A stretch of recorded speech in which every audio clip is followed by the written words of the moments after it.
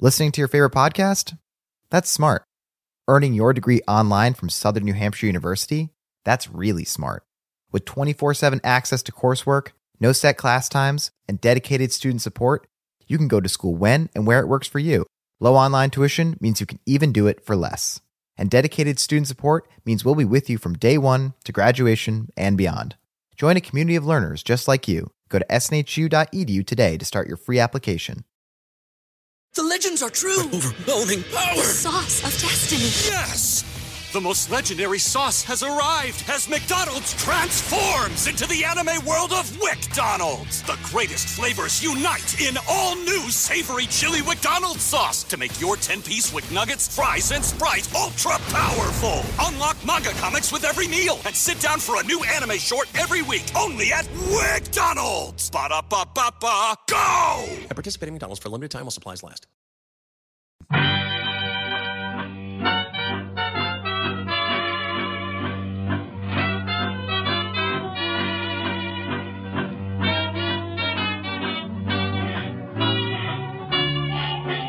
Brett McKay here, and welcome to another edition of the Art of Manliness podcast. Well, it's a common trope that adult men don't value friendship as much as their female counterparts, and that men really don't need or want friends like women do. But my guest today argues that that assumption is wrong and comes from viewing friendship from a strictly female point of view. In fact, based on his research, most adult men very much want good friends, but just don't know how to make them. What's more, he says male friendships look different from female ones, and we should stop judging the quality of male friendships based on how women do relationships. My guest's name is Geoffrey Greif.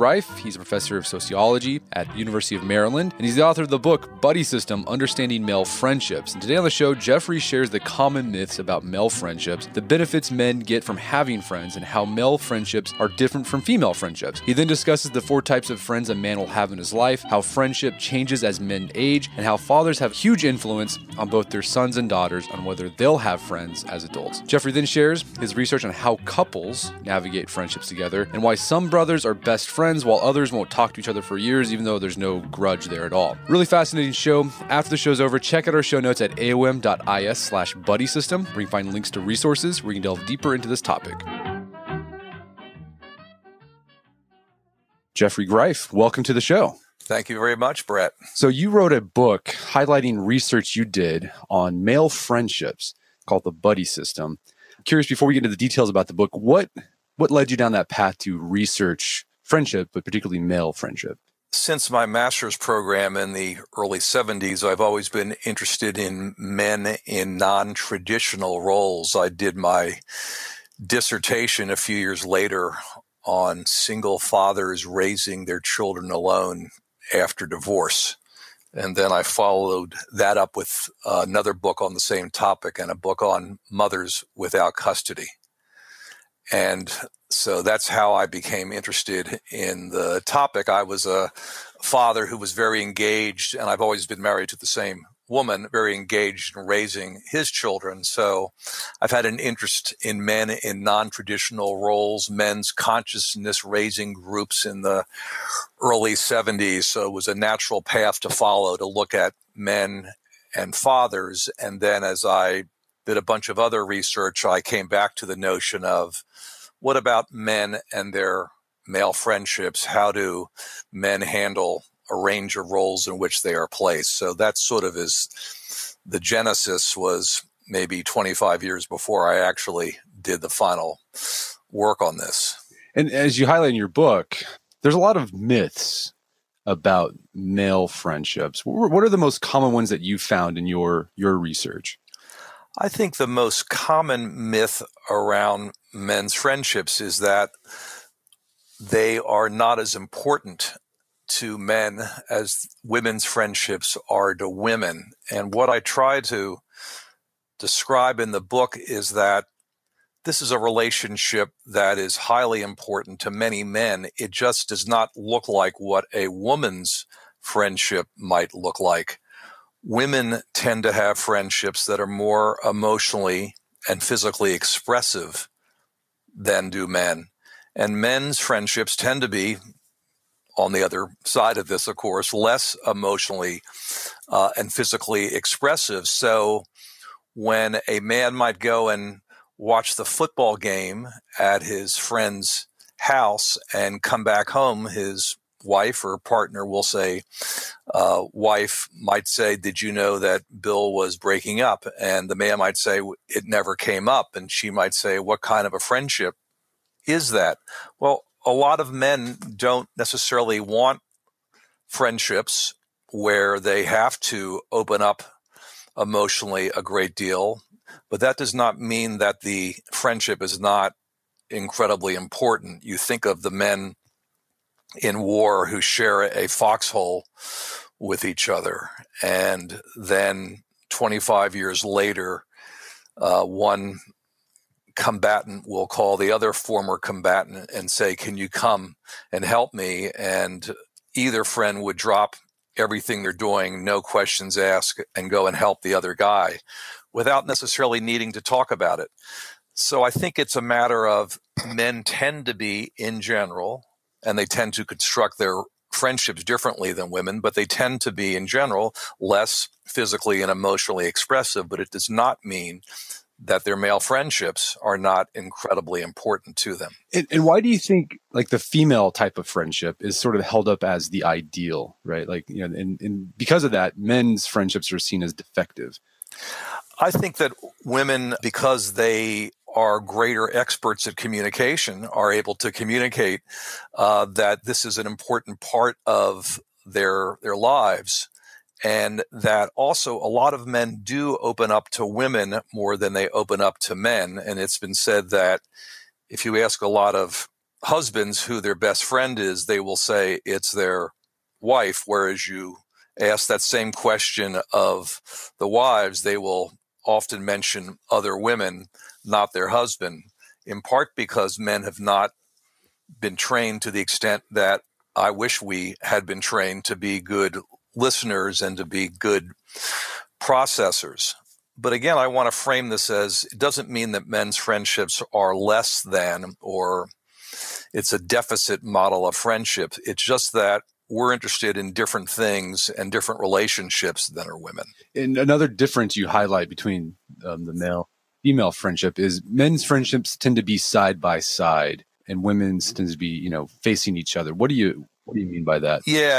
In the book I talk about this being a shoulder-to-shoulder relationship. Men like to get together and do things with other people. And we can say that's a throwback to the early years, the cavemen years, where we had to go out in groups and hunt, or we had to go out and defend the homestead, the fields, the cave, whatever it is that was being defended. And we had to travel that way shoulder to shoulder. So we got accustomed to going out in shoulder to shoulder ways, and we still feel more comfortable relating to each other.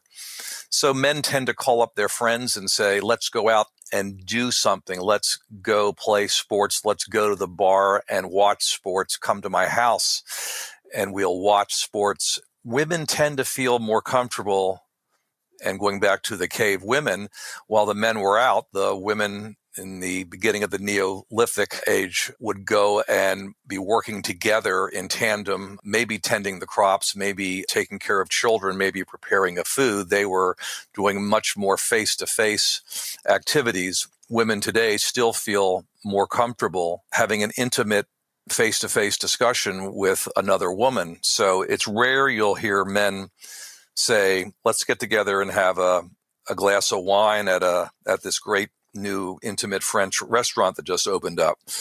Men, I think in general, would not feel as comfortable talking about that and going to that kind of an event as would women. So in your book, it's called the buddy system, and it's this system of categorization of friends that men have.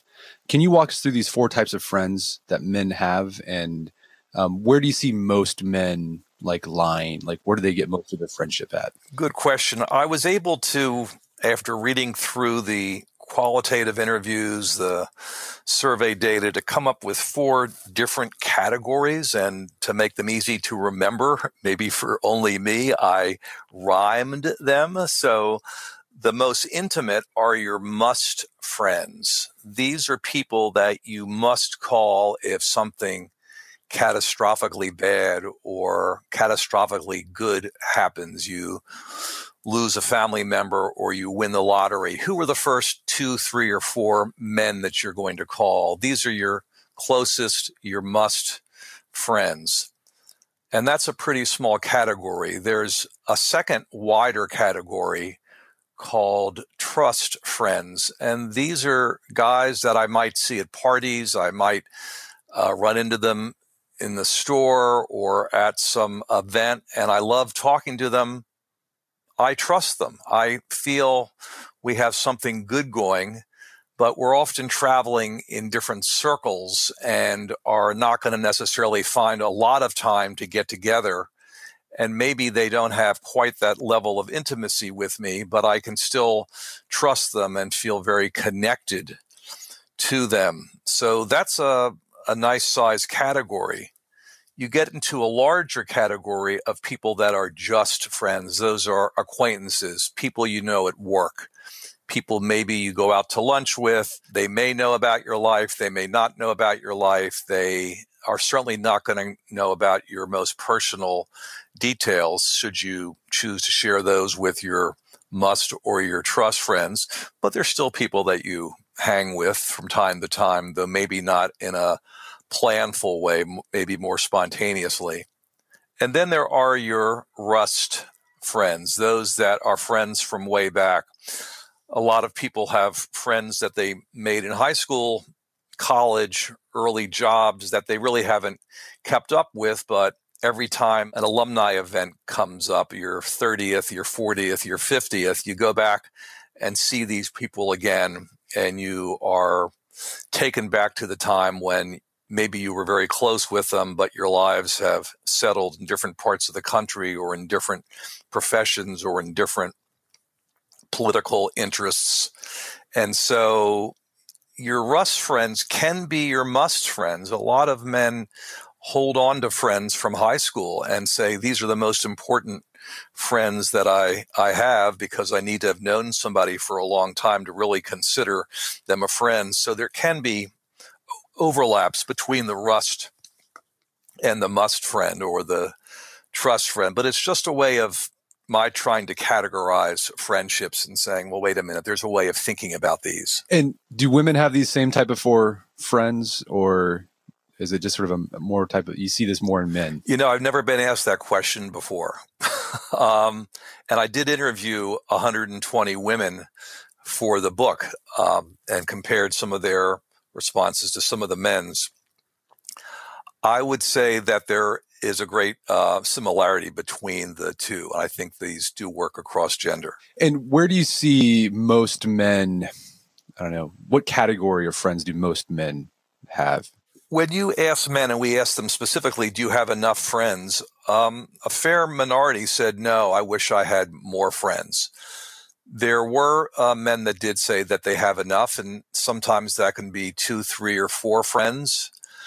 I want to say that there was at least 1 or 2 men who said, I only have one good friend and that's all I need.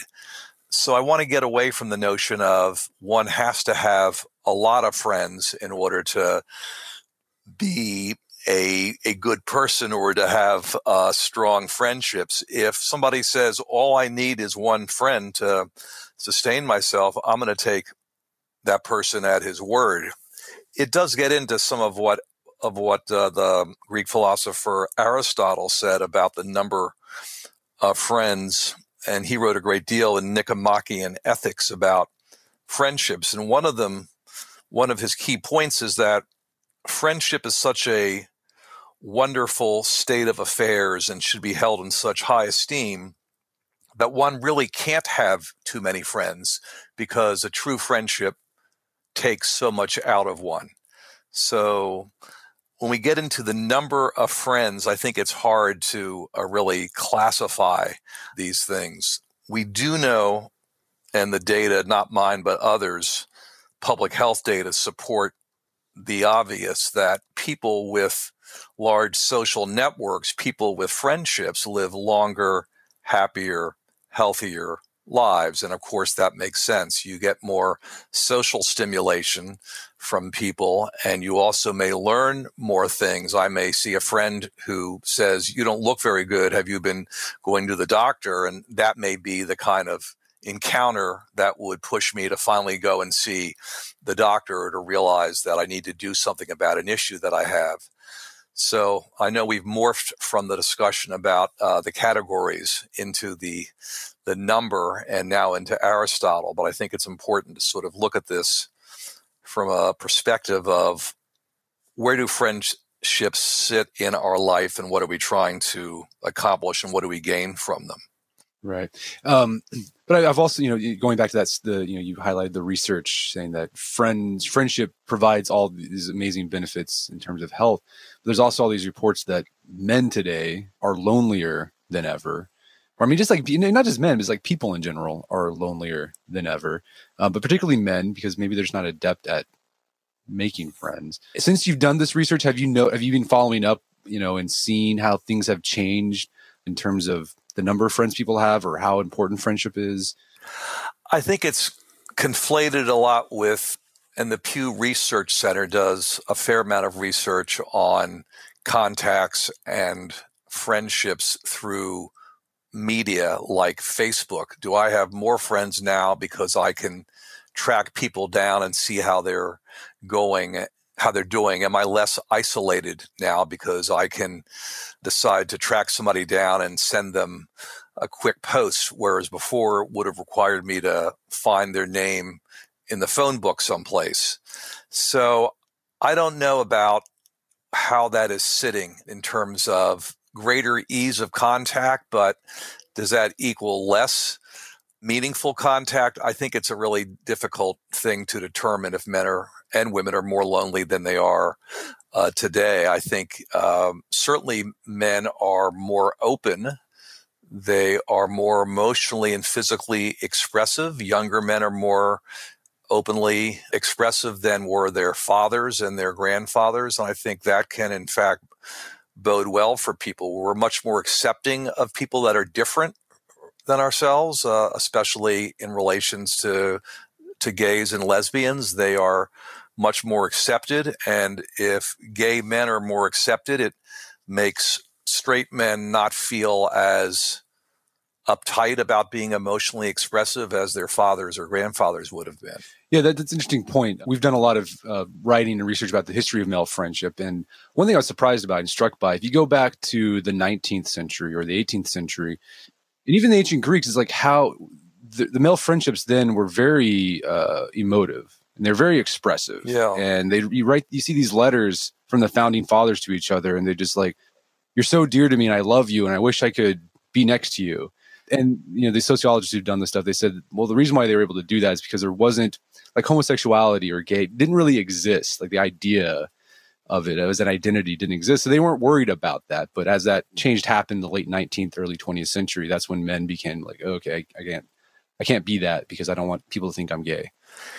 Yeah, and of course, I write about that in the book, but borrowing the research of other people, the other historical research, and I didn't know that the term homosexual didn't exist until the end of the 19th century, and I'm citing someone else's work on that because I haven't looked at the primary source material, but I concluded from what I read at that point was that somehow the role of straight and strong man came under fire as more African Americans and more women entered the workforce. Men's privileged role, white men's privileged role, and we still have a great deal of privilege now being white men, I believe, came under pressure. So people tried to distance themselves. You used to see young boys, 2- and 3-year-olds with bowl haircuts and long hair. And at some point that became not something that mothers or fathers wanted their children to be photographed as or painted as. So there was a push away and an attempt to be more masculine. And I think that's when men started to separate themselves more emotionally and to be a little more concerned with how they came across to each other and to society. The image of the lover is twofold from 400, 500 years ago, you were the poet, the man with the golden tongue who could woo a woman by standing outside her window and reciting poetry on the one hand, but there was also the knight in shining armor on the other hand. So it's an interesting balance between the two. One could be masculine and be a great poet, silver-tongued, or one could be masculine and be the strongest, best knight on the playing field. Yeah, they had a much more, I guess, broader idea. They kind of encapsulated the brains in the brawn, and we seem to be very monolithic today. Well, let's get into the chapter I thought was really interesting. I never really thought about in terms of my friendships, is when you interview the men you talk to about how their father's friendships influenced their ideas of friendship. Can you talk a little bit about that? Yeah, and it's not a real surprise that, borrowing from the family therapist Murray Bowen, who wrote a great deal about the intergenerational transmission of values and what we learn from our fathers and grandfathers. Obviously, we stand on the shoulders of those that came before us. And I think it's important to think about that we clearly learn a lot from our mothers and our fathers, and we found that people learned about friendships from their fathers, about what kind of friends did my father keep and what are the implications of that for me. And there are usually three ways to go with this. Either you follow in the same pattern as your father, you take the exact opposite approach, or your father's patterns have no influence on you. A lot of the men that I work with now, and I have been running groups for fathers in prison, we talk about what message did you get from your father? And a lot of these guys did not have fathers in their lives, and they swore to themselves before they got into prison, I'm not going to abandon my children the way that my father abandoned me. And they feel guilty about not being there anymore for their children after their father was not there for them. And we, of course, encourage in the group that they stay involved. Even though they are physically absent, they can still be emotionally present. But what we learn from our fathers and from our mothers is incredibly important and can guide a lot of what we do. In a more recent book I have out on adult sibling relationships, we found, interestingly enough, that, and these are interviews with people 40 to 90, if you believed your father was close with his siblings, you were more apt to be close with your siblings. Whereas mother's closeness with her siblings, which is much more common than fathers being close with their siblings, is not a predictor of closeness with your own siblings. So if you grow up and see your father very engaged with his brothers and sisters, it's going to encourage you to be engaged with your own siblings. And that's an important part of public health also. So in general, this is under the whole mantle of the importance of what we learn from our parents. And in this case, we're looking at dads. Yeah, I mean, it's amazing. Sometimes we underestimate the power of a father. We had a guest on a while back ago highlighting the research, and he saw something similar where the father had more of an influence on the children than the mother did. It was like if there was a father in the children tracked like their father's BMI. So if like the father was overweight, but the mother was not, like the children were more likely to be overweight. But if the mother was overweight, but the dad wasn't, then the children weren't going to be overweight. So like, interesting. I didn't know that. Yeah, the mother had no influence on it, but the dad did.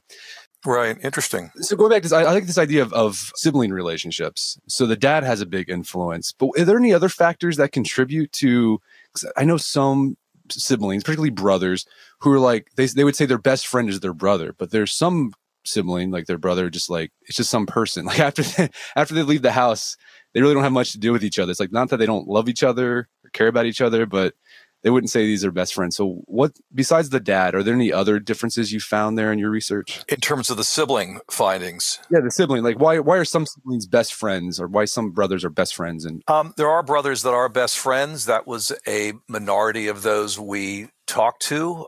it's such a complicated relationship with your sibling. If you're talking about two brothers, there's often a great deal of competition between them.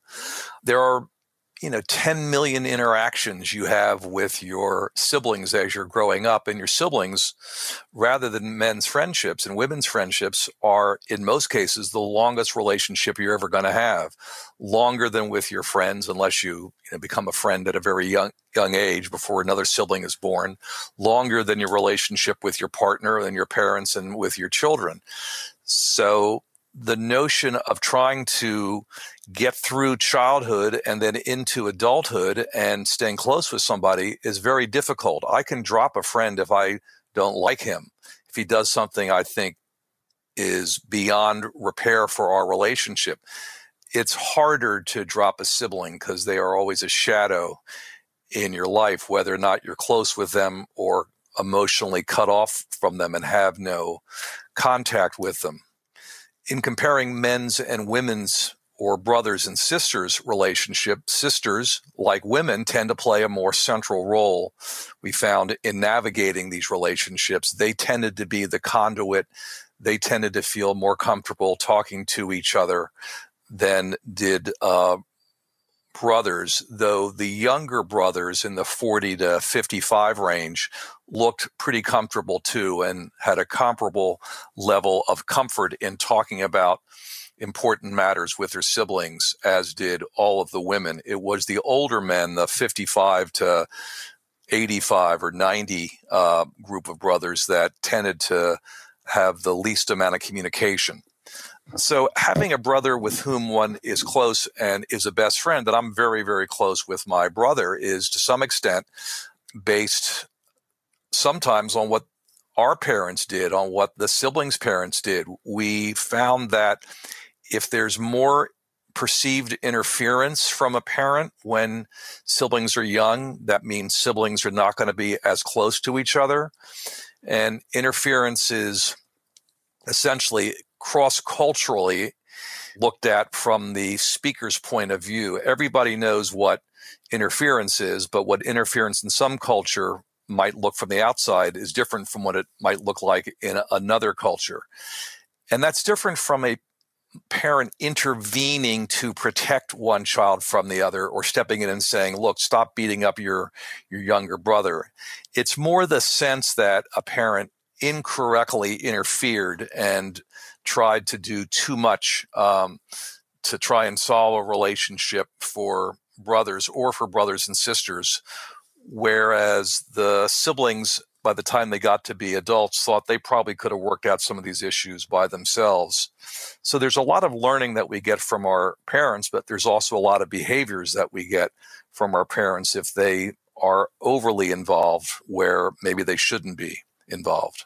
So you mentioned just now that in your research, you talk to men throughout the ages, so different age demographics from their 20s into their 90s, you even highlighted it. So let's talk about, how do friendships change for a man as he goes through these different decades of his life? And let's start with the 20s. Like, what does a typical man friendships look like when he's 23, 24, 25?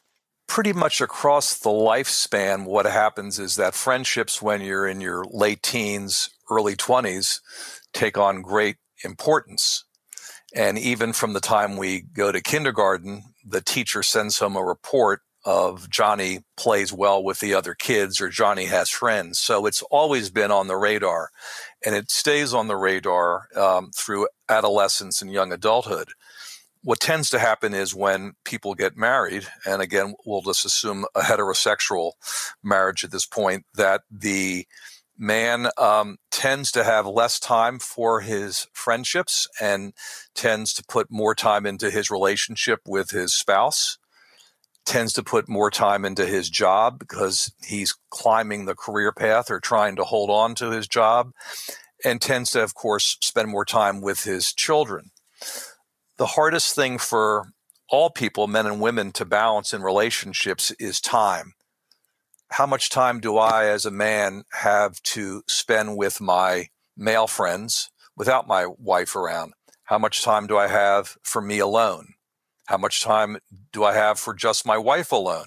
How much time do my wife and I have for our couple's friends? And how much time do we have for family? So there are a lot of different spheres of time that we have to try and balance. And in the 20s, assuming somebody gets married in their late 20s, is when some of those old friendships might get let go in favor of spending time with one's wife and trying to build a relationship with that wife. In the 30s, you have children in many families. And then, of course, it just takes up more time. What's interesting is that when children are first born, fathers tend to spend time around sports that the father or mother has entered the children in. So if I grew up playing tennis and I played tennis on my college tennis team, I'm probably going to put a tennis racket in my kid's hand before I'm going to put a soccer ball in front of the kid. So maybe we'll go to tennis lessons and I'll meet other fathers that are sitting there watching their kids, and then we make friendships around tennis, and maybe the father and I go and hit some tennis balls because he's like me. But as the child reaches 7, 8, 9, 10, maybe the child says, I don't like tennis, I like soccer, or I like football. And if I let the child play football, I'm then going to be hanging out with football dads who I may not have as much in common with. So there may be some distancing there from people that I might meet through my kids. And a lot of people in our study said they made friends through their children. You obviously make friends in school, college, work, and through your children, and sometimes in the neighborhood too, or through common interests, biking, chess playing, basketball, whatever you do. And then, of course, it's I'm skipping the 40s because it's a little bit more of the same. It's in the late 40s or early 50s, depending upon the age of one's children, that all of a sudden the children are saying, Dad, get out of my life, but first drop me and Susie off at the mall, or whatever the story is. And the father then finds that his marriage hopefully is stable. His children no longer need him. Hopefully his job is stable, though that's much more up in the air than it was generations ago with the many job changes that we see in society. And that's when men begin to say, I really have more time on my hands now. Saturdays can go back to me again. My kids are doing their homework, or they've left for college, or they're playing sports and they don't need me. They can drive themselves. And that's when men start to need their male friendships more. And I have out another book on how couples make friends with other couples. And that's when couples begin to hang out again together with other couples in their 50s and 60s, when both mom and dad, or the husband and wife, or it could be the husband and the wife and wife, have more time to themselves and they're looking for meaning. They may start to connect again with other couples once that couple's kids are out of the house too.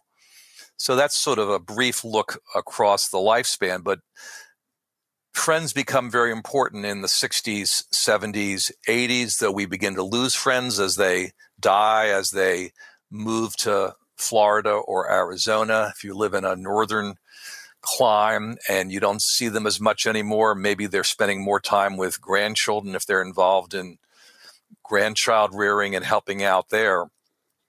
And one of the things that I learned from the Men and Buddy system is that a lot of them said they couldn't make friends again. Their only true friends were the ones that they had from when they were children or when they were in college. And I try to disabuse people, though it's hard to do, of the notion that you can, of course, make friends at the age of 75 that become good friends. I agree they won't know you as they did when you were 20, but it doesn't mean that you cannot value that relationship that you can build now, and that can become very beneficial to your happiness and to your well-being. Yeah, there's a lot to unpack there. I mean, going to that idea of friends becoming more important as you get older, it was really sad. So my grandfather died last year. He was 100. Wow. But one of the things that, he would talk about, it's like, Grandpa, how you doing? And he would say, oh, it's just, I had to go to another funeral. Right. And he's like, all my friends are dead. Yeah. And you can tell it affected him. Right. Because he had his family, but he didn't have his friends anymore. Yeah. And that was hard on him. I think that's another issue you're going to start running into more as, the lifespan starts extending thanks to our, advances in healthcare. Absolutely. going back to this idea of couple friends, 'cause I'd love to dig into this because I think whenever you get into your 30s and you're married, I know for a lot of men, that's how they make their friends. Is like they don't have time to go out by themselves and do, or they feel they don't have the time, or they feel bad for going off by themselves. So they rely on their wife to basically for their social life. How does that play out though? Because that's a weird dynamic because you have, the wives might get along together, but then the men, they might not hate each other, but like they don't have a lot in common. So when they get together, it's like, when you interviewed the men in your study, did they talk about that dynamic? Yeah, there's the general dynamic about we like him, but we don't like her, or you like her, but I don't like him. And that happens in every couple. That it's rare, not every couple. Some couples, and I'm sure if you're partnered, and I and my wife have couples where we really like both members of the couple, and I don't care if I'm talking to one of them or the other one. But there's always going to be someone who you like a little bit less, and maybe you're convincing your partner, we really need to spend some time with them, and she'll say, okay, but let's make it for a movie so I don't have to talk to them that much, or that kind of thing. There's that balancing. I think, and I talk about this in 2+2, the couples friendship book. There's a broader way of looking at this, and there are couples that we were able to classify, Kathy Deal and I, into seekers, keepers, and nesters. And forgive me for going through these three categories. Oh, I love it. This is great. Seekers are couples that are always looking to add other couples. So if I go out to dinner with my wife and we happen to chat with a couple at the next table, we'll say, come on over for dessert. And you're always sort of looking to add people. These are obviously extroverts in general, and there are not too many. It's impossible to have too many couples friends because you just love talking to people. There are keepers, which is a large group of folks that have a lot of friends or a lot of obligations with their children or family members, and they've got friendships. They're open to other couples, but they're not out looking to add to their pile of couples friends. And that's a fairly common experience, to have enough friends and enough family and not really looking to add on. And then there are nesters that tend to be introverts, or tend to be couples that are marrying maybe for the second time or finding each other late in life, and really only feel comfortable with very few other couples, want to spend time with each other, maybe alone or with one or two couples, and tend to be introverts. Now, I talk about couples as being similar. They are not. I am a seeker, and my wife is a nester. She would rather hang out with one or two couples only. I'm the kind of guy that picks up other couples at the restaurant and say, come on over. And that can be a little bit annoying to her. So she pulls me in to the middle, and I pull her more into the middle. And we have to balance that. We have to have a discussion. So these categories are a way for couples to talk about, how much do we want to add friendships to our lives? What do we want to do with keeping the friends we have? And there's another axis to think about that crosscuts this, which are whether or not you are emotion-seeking or fun-seeking as a couple. A lot of couples are fun-seeking. They want to go out and play golf together, have a nice dinner, see a movie, and they don't want to get into heavy stuff. They want to keep it light. And if you have a very packed in week and you just are a busy person, you've got a lot of stuff going on, a lot of people, especially men, don't want to go out and have some heavy emotional talk on the weekend. It goes back to the shoulder-to-shoulder friend, face-to-face issue we raised a little bit ago. But there are also people that want to have the emotion-seeking couples feel really comfortable and want to connect with people around emotions. Now, emotion-seeking people also like to have fun, but they're interested in really a much more in-depth discussion. And those are men that are going to be more comfortable having a face-to-face conversation. And so that's how we can think about these couples on two axes. Number one, Are you seeking more couples? Are you comfortable with what you have, or do you really want to keep the small number you have? And secondly, what do you want to do with your friends? And so with that blueprint, couples need to talk about that and think about, what do we want to do with our friendships?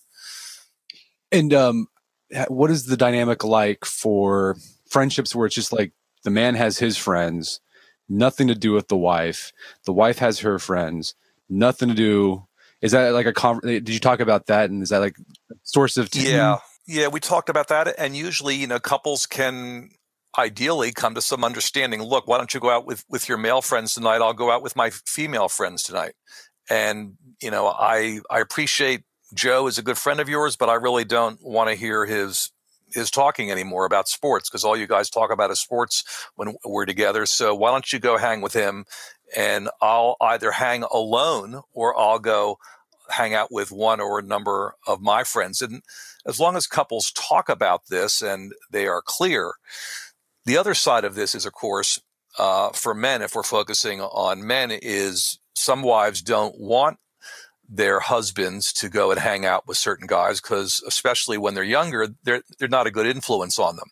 So if you are a recently married couple and your wife has sort of taken you away from your fast crowd of guy friends, you may, as the wife, be understandably uncomfortable with your husband going back to the bar, hanging out with the friends, and you're worrying that they're going to get into some kind of trouble or drink too much or whatever it is they're going to do. So she may slowly try and wrest her husband from those friends. And then she's going to need to find other male friends, other couples friends, to take the place of those friends. And that can be a struggle too. Some women surreptitiously look for friends for their husbands, because some women said they believe they don't think their husband has enough friends, or their husband has talked about not having enough friends. And so they'll be on the lookout for girlfriends of theirs that are married to guys that they think their husband might enjoy being with. Right. Then there's that whole dynamic. It's like, well, do they actually get along? Right. The frustration and tension there. So going back to the life cycle, in the influence of fathers on friends, as you said, in your 30s, your life is basically just, you're running. I'm in my 30s. That's how I feel like. I got work, I've got family, I've got other responsibilities. And yeah, sometimes I feel like I don't have time for friends. At the same time, if you think about the influence that you have on your children, I'm thinking, well, my son and my daughter, like they're watching me. and if they're seeing that I make no time for friends, then they're going to not put an importance on that. And like, I want them to, it's important to me, and I want them to pass that on. So it seems like it's sort of like a perpetuating cycle. Like you're in your 30s, you make this focus not on friends, and it results in your children not putting that emphasis on friends. So you have to be very intentional about breaking that. Right. And I think the advice I would give to anybody in your situation is to find other couples that also have children and get both families together, so they see you interacting with both other men and other women too. And you can then get a sense about what values around friendships you want to pass on to your children. Now you have to find couples that have children that match up with your children. So that's another layer of difficulty in this friendship match. And the other message to give your children goes back to what I said before is, I don't know if you have siblings, but you would want to also try and have good relationships with your siblings, so their children and your children as first cousins can be close. And so they see that they should be close also with their own siblings. Man, socializing is complex. Friendship is it's super complex. Well, yes. Based on your research and the talks with the men you've done in your book, how do most friends go about making friends? I'm sure there's a lot of men who are listening to this, like they want some more friends, but they just don't know how to do it. So based on your interviews, what did you find? Yeah, well, if you haven't made them in school, and most of the men that are listening probably are out of school or soon to be out of school, school is the natural place to try and make friends. The next stops on the friendship train would be work and would be the neighborhood, and then through your own kids. The interesting thing about men trying to make friends is you have to get involved in things that you like to do. If you like to play chess, join the chess club. If you like to bike, go to the bike store or go biking and try and chat up people there.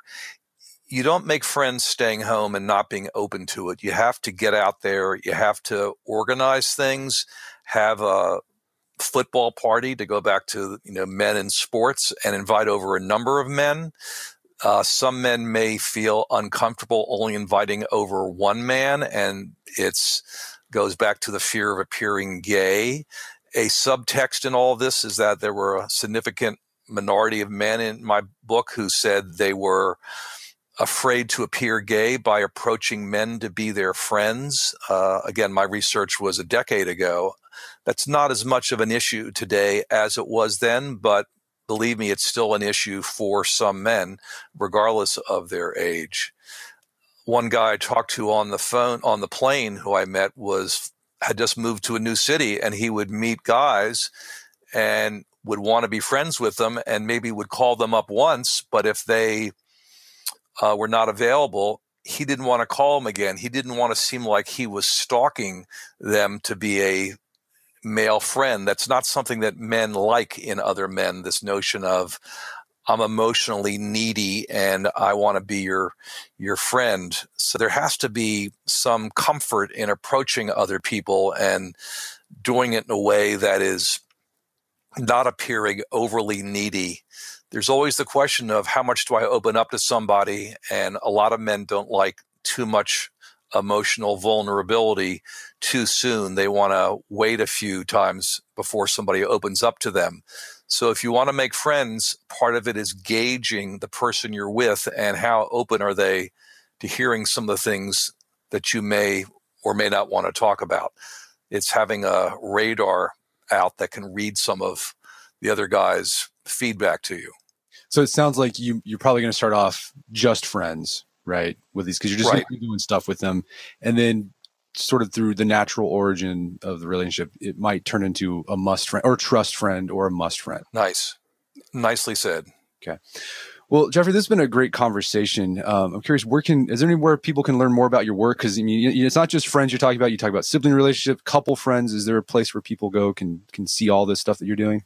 Aside from my bio at the University of Maryland School of Social Work, where I'm a professor, you can look at the books I've read, or you can go to Amazon and look at those books. I have a new book I'm working on in-law relationships, and we'll have some interesting data on how sons-in-law and fathers-in-law maintain this very unique relationship as compared with mothers-in-law and daughters-in-law. That sounds really fascinating.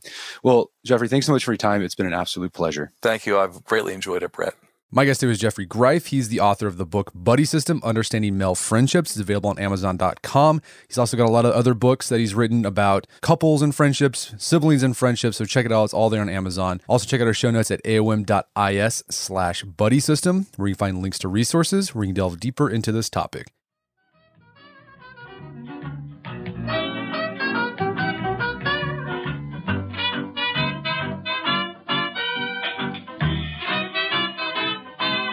Well, that wraps up another edition of the Art of Manliness podcast. For more manly tips and advice, make sure to check out the Art of Manliness website at artofmanliness.com. And if you've enjoyed the show, have gotten something out of it, please take a minute to give us a review on iTunes or Stitcher. Helps out a lot. As always, thank you for your continued support. Until next time, this is Brett McKay telling you to stay manly.